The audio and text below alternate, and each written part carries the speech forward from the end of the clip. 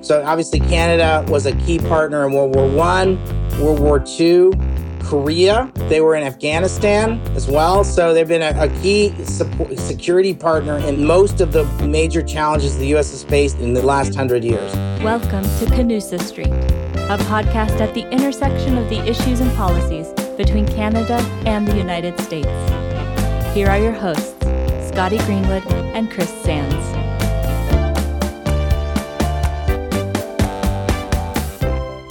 Welcome back to Canusa Street, everybody. I'm Scotty Greenwood with the Canadian American Business Council, joined by the ever-fabulous Professor Chris Sands of the Woodrow Wilson Center. Hey, Chris. Hi, Scotty. Great to see you. Great to see you. And we have a mutual friend with us on Canusa Street. And not only is he a mutual friend, but he's a newly minted author. We're going to talk to Dan Runde, the author of The American Imperative. He talks about something that is really important to both of us, which is soft power and diplomacy. And so I'm excited for this conversation, and we'll get into it a little bit more, Chris. I'll tell you how Dan and I think, met on an airplane. I'm not sure, but there are lots of crazy stories to be told, and we'll get into them. But first, why don't you introduce our distinguished guest properly? Well, fantastic, Scotty, and I'm really excited. As some of the listeners know, I had a prior life at the Center for Strategic and International Studies, and Daniel Runde is now Senior Vice President and William A. Schreier Chair in Global Analysis at CSIS, the Center for Strategic and International Studies here in Washington. He's also director of the Project on Prosperity and Development, which really looks at innovative ways in which we can promote both around the world. He's also served as an acting director for the CSIS Americas program, where Canada is covered in the universe of CSIS, and focuses, I think, uniquely at CSIS on this idea of leadership and how American leadership matters. I want to give you a sense of just how influential he is. He was an architect of the BUILD Act, contributed to the reauthorization of U.S. Exim Bank in 2018. He was an architect of a program called Prosper Africa, which is a U.S. government initiative to deepen the United States commercial development in Africa. He's been a leading voice on the role and future of the World Bank Group and on U.S. leadership in the multilateral system. Now, before he came to CSIS, he held leadership roles at the U.S. Agency for International Development and the World Bank Group. And earlier in his career, Dan worked in commercial banking at Citibank in Argentina. And if you want to loan money in Argentina, you know you can take on some risks there, but he knows his way around. And he was also in investment banking in Alex. Brown and Sons. Very influential, but now the reason we have him here is that he's the author of the book, The American Imperative, Reclaiming Global Leadership Through Soft Power, which, and I will have to ask you this, Dan, just to clarify, is it Bombardier Books or Bombardier Books? That's very diplomatic. On the one hand, there, Exactly. I think it's Bombardier, but yes. But for your French Canadian audience, you can go with Bombardier. Excellent. I was going to say it's Bombardier. I think for Bombardier. All day long, Bombardier. That's right. Right, exactly. So anyway, I've got this. I'm on the, I've been really grateful for the reception the book has got. I really am happy with it. The book came out February the 7th. I've been at CSIS for 13 years. I've met wonderful people like you, Chris, and wonderful people like you, Scotty, in my time at CSIS. But I also had previous lives in Washington, one at the World Bank Group and one in the Bush administration at USAID. So the book is sort of 20 years of my work and life in Washington, but also I lived in Argentina for 3 years and worked for a commercial bank, as Chris said. And I also lived in Spain for a while. So I speak Spanish and I have an interest in Latin America and the Spanish-speaking world. So based on your bio, you really should be about 160 years old. So I don't know how you've crammed so much into just a couple of decades, my friend. But this is exciting. I can't wait to hear about this book. So I think I've been channeling my ADD and OCD for good. It's sort of how I've been using my time at CSIS. So this is my goal is to do 100 books. Yeah. This is my 67th today. So thanks Canusa Street for having me. Okay, 67. We're lucky 67. I like it. 67. So so this is the book, The American Imperative, reclaiming global leadership through soft power. Frank Luntz said you need to you need to repeat something 7 times for people to remember it. So if I say it 7 times, sorry to be so annoying. American imperative, American imperative, American imperative, American imperative. There we go. Exactly.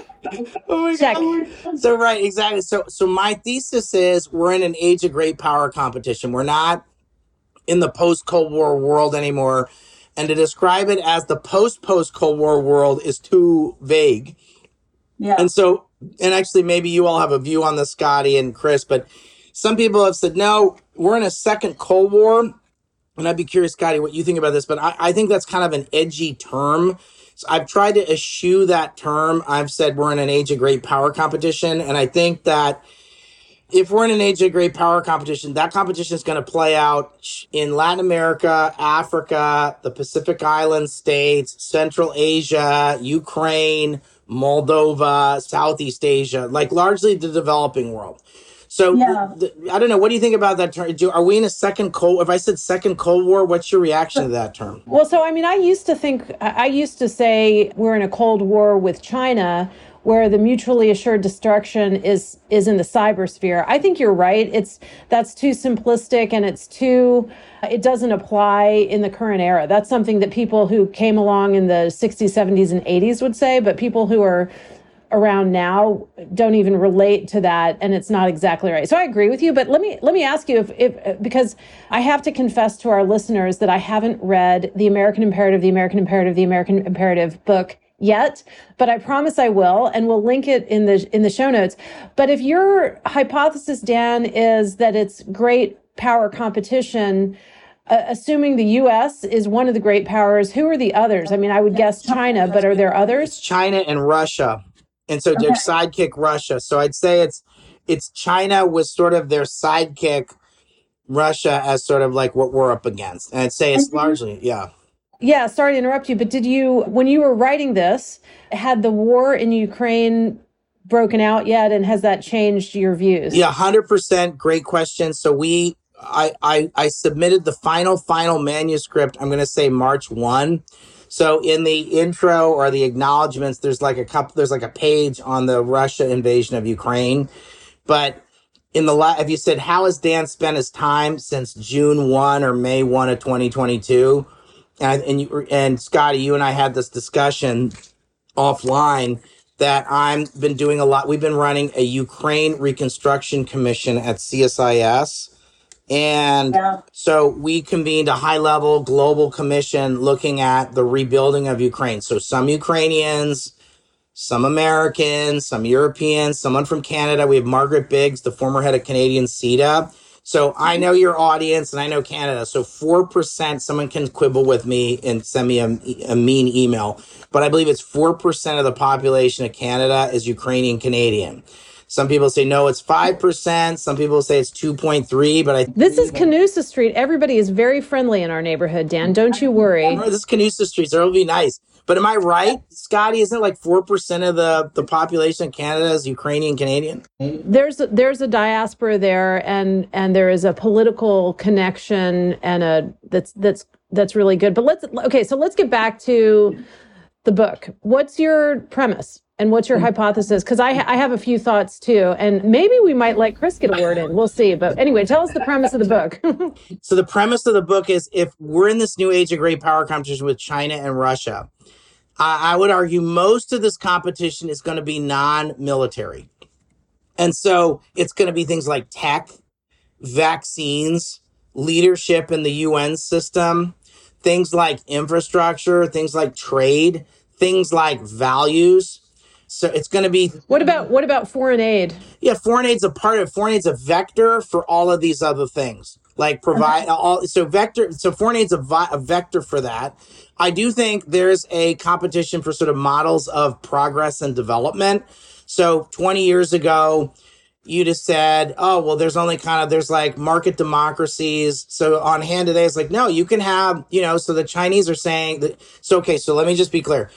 When I say China, I'm talking about the Chinese Communist Party. And when I say Russia, I'm talking about Vladimir Putin's murderous regime. Right. Governments, not the people. Yeah, we get it. That's a good clarification. Yep.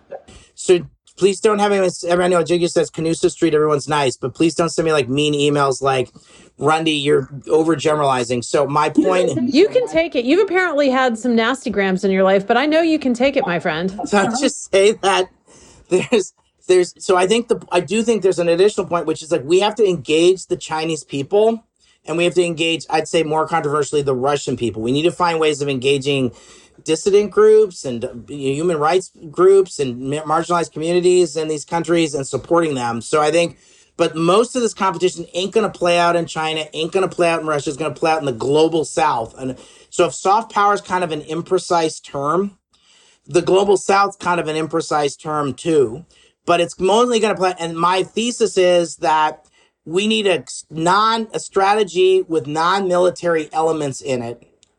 And so what's our strategy for the global South that involves non-military? So a big chunk of it, like 60 or 60% is a foreign aid stuff. And then there's like other stuff that I'm going to describe as foreign aid adjacent. And then I'm going to describe it as stuff that ain't necessarily foreign aid adjacent, but is like it's not howitzers, ATACMS, and night vision goggles. And it ain't intelligence either. So it could be things like people to people diplomacy. It could be things like I have a chapter on international education and training. So when I ask two questions when I go to a developing country, like where do you buy your weapons from? Right. And so Scotty, and Chris, your audience will appreciate this, that, Canada and the United States have a defense industrial base. So if they buy a weapons system, they're making a 40-year commitment to a country, training and experts and everything else. Okay. The second thing I ask is, where do you send your elites to go study? So if they say to me, I'm sending my elites to Beijing, I get nervous. If they say, well, a lot of our people go to Moscow, that ain't so great either. If they say they're going to Canada, I think that's awesome. I'd like them to come to the US, but I'm super duper happy if they're in Australia or Canada or Japan or the UK or the United States. Like if they're studying in an OECD country, that's thumbs up. That's good. But we need to be more intentional about stuff like that too, because if you watch China, there are a lot of people going on China's dime from developing countries to study in Beijing. So what that means, when they become finance minister of Benin, they're going to have Beijing on the speed dial, not Boston on the speed dial. And I forget what it's called. What's the Wall Street called in Canada? Bay Street. Just to keep with your alliteration, since apparently today. Right. We want Bay Street. We want Bay Street on the speed dial. This is brought to you by the letter B. This is brought to you by the letter B. Dan, I'm going to use that as a pivot, because another thing that was brought to you or starts with the letter B is Bound to Lead, which was Joseph Nye's book where he introduced this soft power concept. That's 30 years ago. But I still think a lot of listeners have sort of heard the term vaguely. Can you talk a little bit about soft power and particularly how that concept works for you? Because there was some criticism that Joe Nye was talking about hegemony, and there were different things that he meant by it. What does it mean to you, and how do you think of it? Okay, so I think soft power is an imprecise term and has different meanings to different people. So Joe Nye's definition is about using your influence to get countries to do things that you want them to do, like through persuasion. It's something like that, right? It's more than that, but that's kind of like the bumper sticker. I'm using an imprecise term to talk about. I'm interested in that, but I'm interested in things like what Scotty was saying earlier, like foreign aid, things adjacent to foreign aid, things like, so I'm thinking about everything other than like night vision goggles, ATACMS, Leopard tanks, and tap-in telephones. So I'm interested in sort of like various forms of our influence and power. Some of it's not in the government. So some of it's higher education. Some of it's about our tech leadership. Some of it's about our values. Some of that we lead with that, governments lead with that. Some of it's about supporting democracy and human rights and good governance. That's a foreign aid thing, but it's also sort of a little bit seen as a little bit apart. Some of it's about how do we lead in the multilateral system. I mean, there have been a series of things. The story I tell, here's my anecdote for people like, okay, like what's Dan trying to get at? So you all sat in, I'll tell you two stories to kind of get a sense of this. So I sat in my basement for a year during COVID, and you all did too, and your listeners did all too, and I'm super unhappy about it.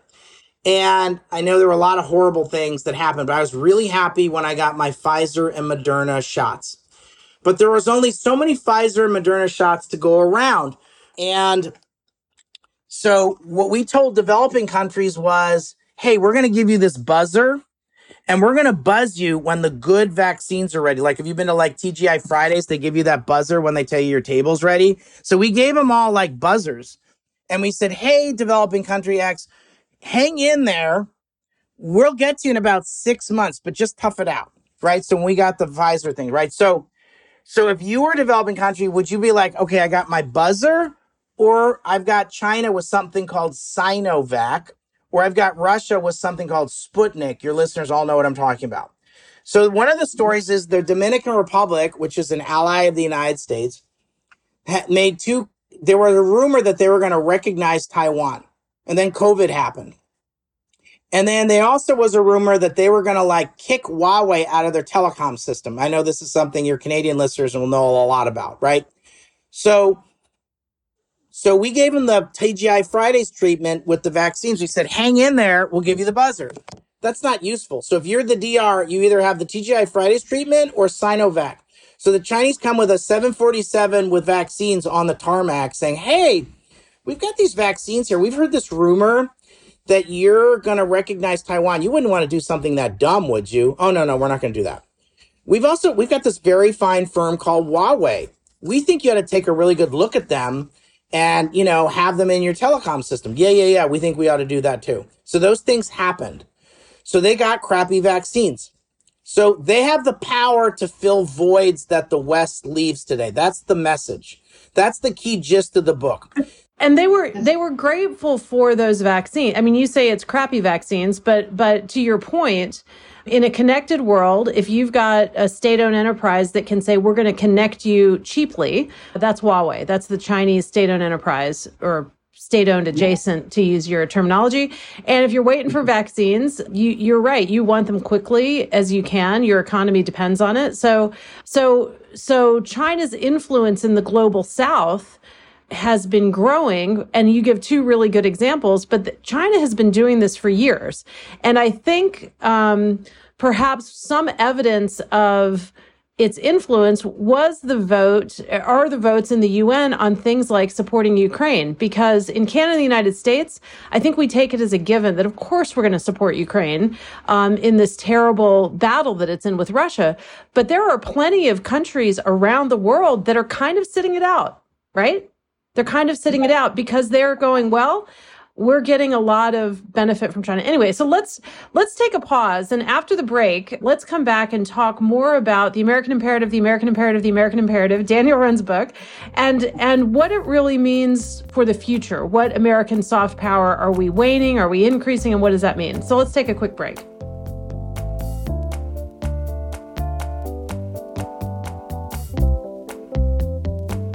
Are you red, white, and blue, or just red and white?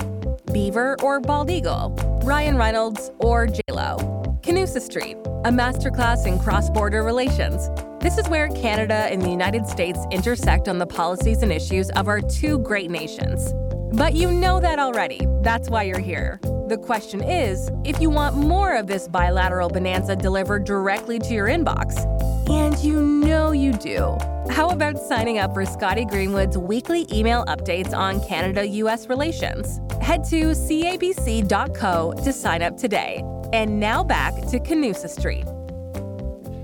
Welcome back to Canusa Street, everybody. This is Chris Sands, and I'm here with the great Scotty Greenwood, and we're talking today to Dan Runde at the Center for Strategic and International Studies, who's the author of a new book, The American Imperative, all about development and the challenges ahead of us. Scotty, do you want to ask a question, or can I get one in? Just sneak one in there.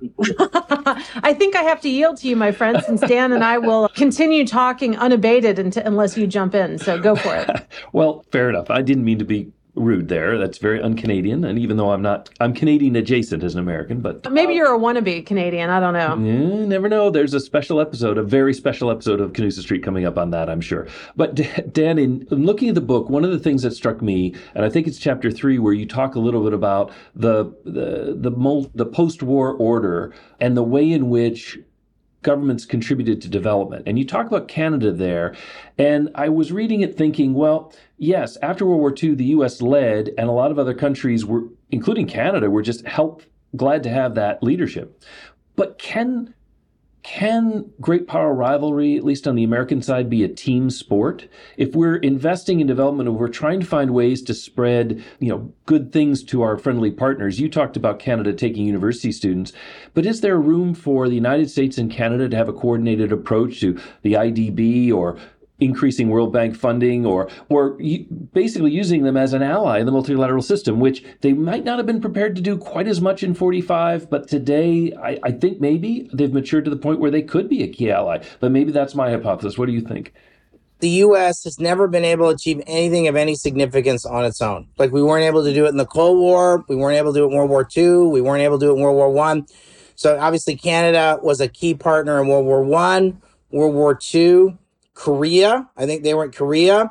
They were in Afghanistan as well. So they've been a key security partner in most of the major challenges the U.S. has faced in the last 100 years. And they've been a great partner. So if I think about the other issues, it's whether it's values, certainly, Canada is an obvious partner. If I think about coordinating and working together on the multilateral system, whether it's about insurance, so Canada and the United States have a particular interest in where the Inter-American Development Bank goes, which is an important institution for the region. Canada and the United States have important equities as it relates to the Caribbean or Central America. These are areas. There's also a significant interest with I think there's shared interest in what happens in Ukraine. I think that Canada, we have a conference at CSIS on Ukraine reconstruction in the second half of September. So people should check that out on our website. But for folks listening to this podcast, but I would say that, so there's a series of areas, non-military areas, where the U.S. and Canada need to work together. I also would argue, I did a paper 5 or 6 years ago looking at ensuring that English, I know Canada's bilingual, but I would just say that I actually think making sure that we strengthen the use of English around the world is an Anglosphere and Anglophone common project, and actually an important soft power project. I know that may be a little uncomfortable to some folks in the U.S., but I would say that like English as a second language is an important, and the State Department has that as a function that it does. But I don't think the U.S. on its own can do that. I think it's something we should coordinate with Canada on, the Australians on, the Brits, the New Zealand, the Kiwis, and maybe others. So I think that there's a whole series of things where we need to work together with Canada in particular and our other allies. And so in the non-military space, so there's absolutely, the U.S. on its own can't do any of this. We need help. And so I wrote this book primarily for an American audience because my concern has been, so I think it's gotten kind of it kind of depends on the foreign audience. It kind of gets it kind of has a little bit of a dissonant tone because I'm pretty much making the case for like the U.S. needs to lead again. Some people don't want to hear that outside the U.S., but I would just say that there's been a temptation for the United States to take a timeout on global leadership. Now that's different than saying I've done more than, I've done 60 book talks in the United States. I've yet to have anyone in the United States say to me, I am super cool with the idea of having the Chinese Communist Party set the rule system for me. That sounds awesome. I haven't met anybody yet that says that. And if you did like a thought exercise, like I care about environmental stewardship or religious freedom or freedom of value, freedom of movement or freedom to choose what I want to do with my life, or anything that you hold dear, like does anyone on this podcast believe that the Chinese Communist Party is a better steward than the... Yeah, but let me push on that, Dan, for 1 second, because when you talk to Americans, they do say, I don't think we should have to be the policeman for the world. I don't think we should, why are we spending all this money on, other people's schools and infrastructure when ours is breaking down? We need to focus here at home. So what's your response to that? I would argue that there's a number of things where we're interconnected with the world. And so like if I had said to people, I'm really worried about how we talk about these things also matters. I'm really worried about health system strengthening in West Africa, people's eyes would glaze over. But if you said, hey, do you want, COVID or, some funny name disease showing up in Newark airport? You say, no, I don't want that. Right. So some of it's about like we've always, used our our engagement with the world as a form of enlightened self-interest. And we need to kind of reframe our enlightened self-interest. And this book is about making the case that either we are going to fill these gaps or China and their sidekick Russia are going to fill these gaps. And we can pick. And I just think that the consequences of us not allowing China and Russia to fill these gaps is very high. And that we just haven't kind of fully done the thought exercise of like, are we prepared to do that? And what I found with the Trump administration and even kind of engagement skeptical people is that doesn't mean we have to engage in every single issue. And it doesn't mean we have to solve every single global problem.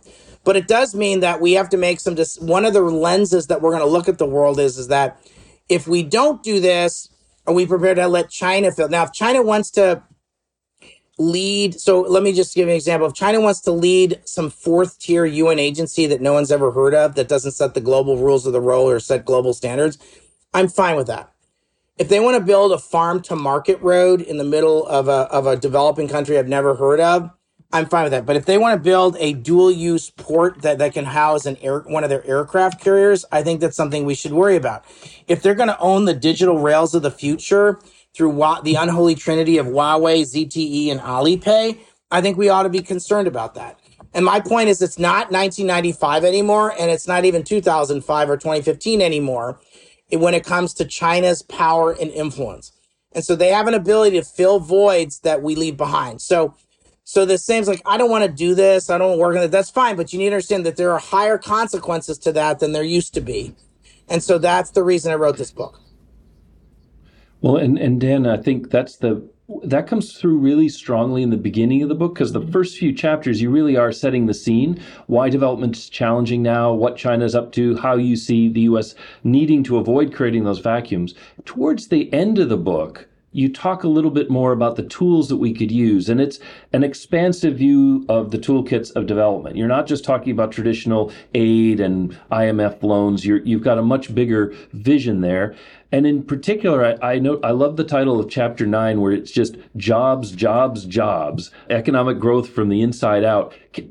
Canada does come in there a little bit. You do mention Canada in chapter 9, I think, a couple times. So I wonder if you could talk a little bit about jobs, why that's relevant here, and where maybe the U.S. and Canada could be partnering on it. Right. So I think that a couple of things. One is I think Canada has a very good understanding that 95% or more of Canada's customers are outside of Canada.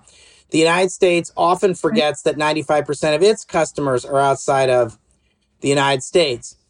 I also think that we underappreciate in the United States, I know Canada has more sensitivity and appreciation for it, that North America as a whole is an important source of infrastructure, energy, food, tech, people, and nearshoring. So I think we need to first understand that getting our act together and making sure that we're our house is in order with our friends like Canada and Mexico is really, really important for the kind of the challenges that we face in the world. That is underestimated and underappreciated in Washington. I don't need to tell you, Chris. I don't need to tell you, Scotty. But your Canadian listeners, I'm sorry about that. We sometimes forget. But I would just say, getting our act together in North America is really, really important for the global challenge that we have in the world. I mean, nicely done pulling an apology to the Canadians. That was a little bit of Fujitsu right there. We're gonna take another little break, and when we come back, I'm gonna weave all these things together with a question about Top Gun Maverick. Ooh, awesome. What did Prime Minister William Lyon Mackenzie King and President Woodrow Wilson have in common? Yes, they both led their countries during wartime, but they were also the only leaders of their countries to hold a PhD. At the Wilson Center's Canada Institute, we follow these academic civil servants to bring the public the best nonpartisan research and analysis. We're the only think tank in DC focused on this vital relationship. So in addition to the great repartee you get to hear on Canusa Street, head over to wilsoncenter.org to check out the Canada Institute's work and events. All right, welcome back to Canusa Street, everyone. We're here with Dan Runde from the Center for Strategic and International Studies, author of The American Imperative. And when we went to break, Scotty had a question teed up. So over to you, Scotty. Thanks, Chris. So Dan, here's a question that I hope will tie all these things together. And I haven't previewed this with you, so this will be fun. So big movie this summer is Barbie Barbie and Oppenheimer. Last summer it was Top Gun Maverick, Top Gun was one of my favorites with Tom Cruise. I hope a lot of people have seen it. And Maverick was great too. What makes me think about this and why I'm asking you about this is, you're talking about non-military tools and movies, culture. Hollywood, which is currently on strike right now, is a big part, I think, of America's influence. I want to hear from you about culture, but also, in case our readers aren't aware, there's another podcast I really like called Drum Tower. It's from The Economist, and it's with these really interesting journalists based in China and Taiwan. And they did a comparison on their podcast recently of Top Gun Maverick to essentially a Chinese version of the same thing. There's a storyline where a young pilot, or in Maverick's case, it's an older pilot. But anyway, it's a Chinese pilot fighting off bad guys, which in their case is the U.S. Anyway, it's surging music, all like very similar themes. So that leads me to ask you about the role of culture, the role of arts and Hollywood and all of that into this notion of America's influence and the West influence over the global South, or however you want to put it. How do you think about these questions of culture, Dan? So look, I think that we underestimated. I think a lot of people who do. So first of all, as a percentage of the GNP, if you look at like the creative economy, it's a much bigger part of an economy, depending on how you slice it, than people realize.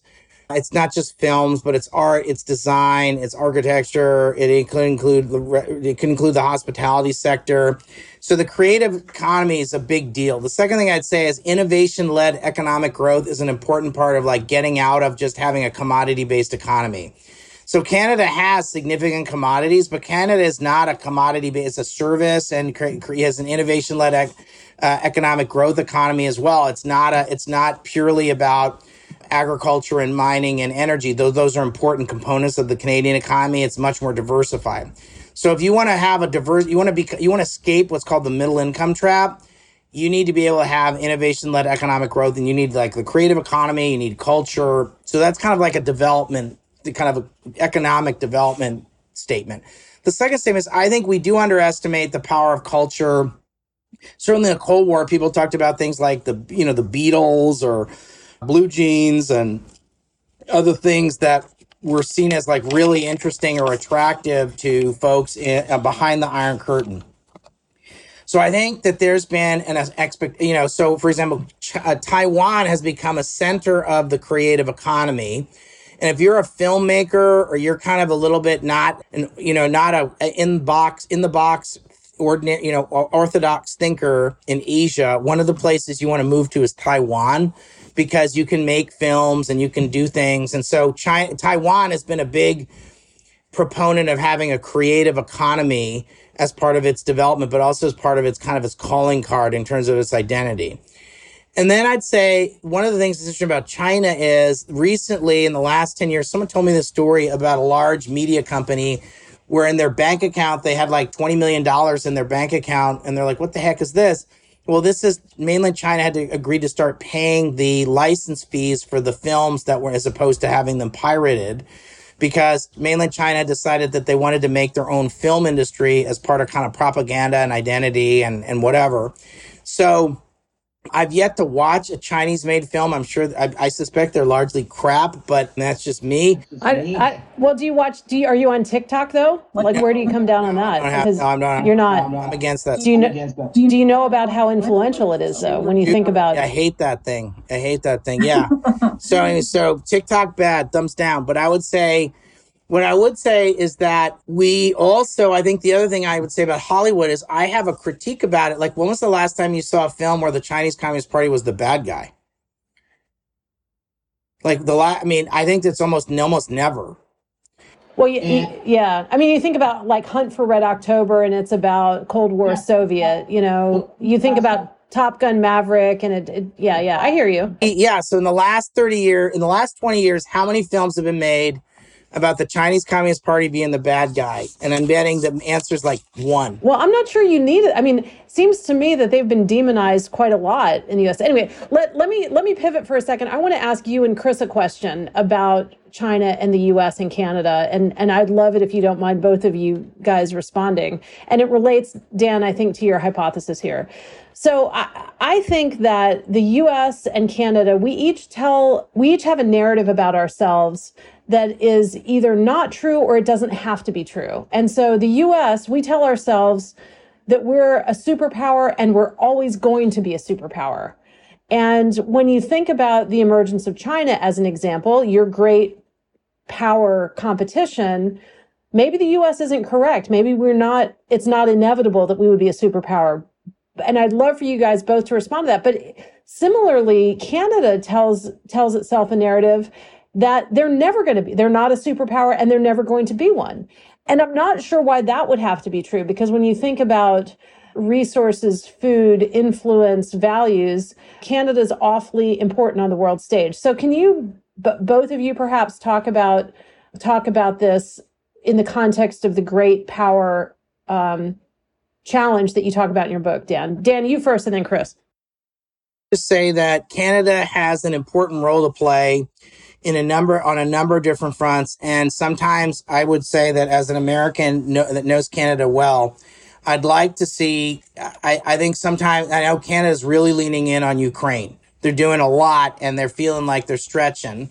And so I know that they're doing a lot and sometimes they not feel appreciated, but I want people who are listening to this call on the Zoom call or this podcast to know it is appreciated. And I think it's really important what Canada's doing in the context of Ukraine. I also think that Canada's got an important role to play in places like Haiti, has an important role to play in places like the Caribbean, and an important role to play in things like leadership in the Inter-American Development Bank, among other things. So we need Canada to stand up for human rights. They're an important voice in human rights, and they're an important partner.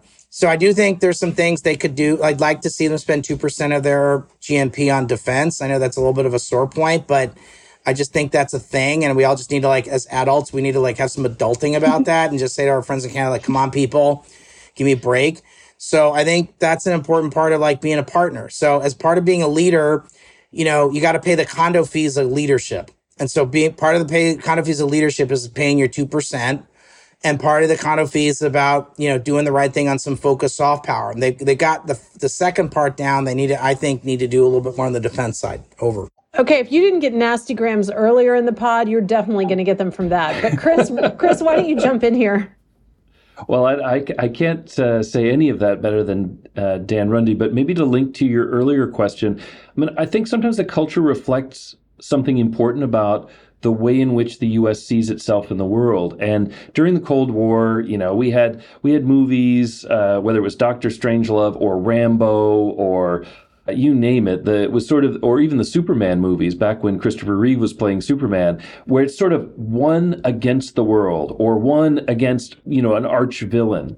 What we've seen in the last few years, really taking over Hollywood, is much more of a team concept. I know superhero teams, the Justice League or the Marvel Universe or whatever, where there's an appreciation that they're big and small, everyone has different powers, but as a team, they can do more. And I think that's saying something important to the rising generation of Americans to conceive of leadership as being part of a team. And in that context, I think there's a lot of room for Canada that even Canada doesn't see coming, that we are predisposed to build a team here, predisposed to lead with a team. And I think Canada would be very welcome. And maybe my last comment, which will probably get me hate mail, I think one of the big differences between Canada and the U.S. is the U.S., and maybe it's that imperative that Dan is talking about. We don't wait to be invited. If we want to start a conversation, if we want to get something going, we just do it. Whereas I think sometimes Canada is looking for the invitation. We don't want to sort of muscle our way in here. Would we be welcome and how could we contribute and let us think about that. And what I love about Dan's book, what I hope some of our listeners take from this, is that the U.S. really is open to having partners, having team members, and don't stand on ceremony. You're very welcome. And I think as Canada thinks of the Canadian imperative, how do they want to contribute? We'll get some great things out of it. Thanks for that, Chris. Dan, we're coming to the home stretch here of this podcast. It's flying by. We're talking about The American Imperative, The American Imperative, The American Imperative book by Dan Runde, based here in Washington, D.C. Dan, I want to ask you, just as a kind of a wrap-up question, what's at risk if the U.S. doesn't take your advice? In other words, you wrote this book for a reason. You saw a need for us to think about soft power. What do you think is at stake here, especially if we don't heed your words? Okay, so this is what I think that China can fill voids we leave behind. If we sit back and do nothing, they will take over the multilateral system. If we sit back and do nothing, they're going to be a far greater influence. Like, we need to have a better offer on hand. And so there's a temptation that primarily the United States, among many people, to take a vacation from American leadership. This is wrong. And one of the reasons it's wrong is because we're going to see, and among all the other reasons, is we're going to cede the space to the Chinese Communist Party and Russia. So the stakes are much higher than people realize. And so my example earlier about COVID vaccines is just kind of the tip of a very enormous iceberg that we need to understand that across sectors, they have the ability to fill these voids. So I wrote this book as a wake-up call and to begin a dialogue. Yeah, we'll edit that out. Dan, I think you've done us a great service. You have issued a warning call. It's very timely, and I'm hopeful that with this, your 67th book review podcast, that it'll reach a Canadian audience, and they'll have a little sense of what kind of role Canada could have in the world. So thank you for bringing the book to us. Thanks for writing it in the first place, and thanks for being here today on Canusa Street. Thanks a lot. Well, and thank you for sitting next to me on that flight from the Halifax International Security Forum, because I think that's what started a great friendship between us, even though sometimes we disagree on politics, which I know is shocking for people to hear that. Thanks, Scotty. It's a pleasure to be with you. I'm grateful to you and Chris for having me today on Canusa Street to talk about my book, The American Imperative.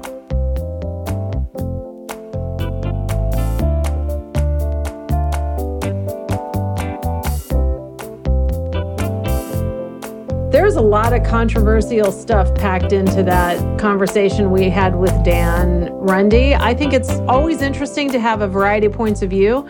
I would imagine he's persona non grata in China. I'm glad he distinguished between the party and the people, though, because, we can't just declare war on China from a cultural point of view or obviously military. That would be really problematic. So I'm glad he clarified that. But that was a little controversial, my friend. It was a little controversial. It reminds me of the formulation the State Department likes to use, which is we disagree with the government, but we are great admirers or friends of the people. We see that with Iran or Russia, trying to make sure that it's understood that we're really focused on the regime. And he absolutely is. He loves Canada, loves the Canadian people. Had maybe some encouragement and a little bit of a scolding for the Canadian government, but it's clear he's a big fan of Canadians, and that made him feel very at home here on Canusa Street. Well, and interesting that he admits that his book is really written for a U.S. audience, right? Because, when he talks about things like more people in the world should speak English, I could just feel our friends in Quebec going, well, maybe more people in the world should speak French. You think about the Francophonie, you think about the official language of the Olympic Games is French. I mean, so anyway, I'm really grateful for him being bold in his views and for us to have the forum and the ability to probe a little bit. And you know what, if people disagree, that's a great thing about, this world we live in, is you can disagree without being disagreeable, and you can explore ideas without fear of reprisal. That's a huge part of what Canada and the United States and Canusa Street are all about, I think. Yeah, and hopefully he won't get too many nasty grams in reprisal for his comments. But I want to underscore something you said there. I don't know that there's a foreign policy consensus in the U.S. right now, and it's really important for us to have this conversation. How much do we want to do? Can we spend what we need to spend? How do allies fit in? And Canadians, as much as Americans, want to see that conversation continue and develop towards some sort of consensus, because that's the precondition of leadership. So, yeah, maybe this one is a little focused on the American audience. He's talking to his fellow citizens, but I think for Canadians, it's a preview of some of the things we're wrestling with. We haven't made our minds up yet, and if Canada wants in or has a role that it would like to inject itself into, they're welcome in that conversation too. And I think that was one of the nice messages that I picked up from Dan today. Well, that's right. And you're right, I think, Chris, that there isn't a broad understanding in the United States or Canada about what foreign policy should be all about. But I have to say, this Russian aggression in Ukraine has changed the game, because it's really impossible to disagree with the idea that tromping on someone's sovereignty and brutally, invading and the way they did is a good idea. Like nobody agrees with that. And so that's changed. I think the consensus, going forward will be, at least you got to respect borders. Let's, start with that, and go from there.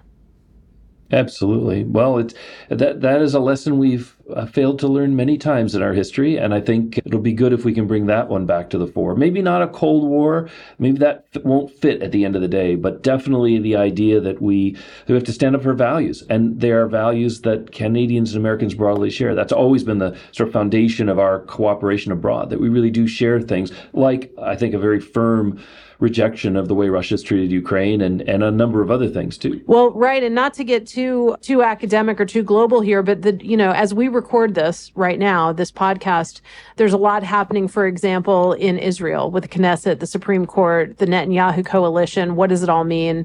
And so the consequences of how we think about our own power, projection of power, sovereignty, it's different depending on where you are in the world. And that's something Canada really understands as a global country. I think Canada, the US thinks about itself all the time.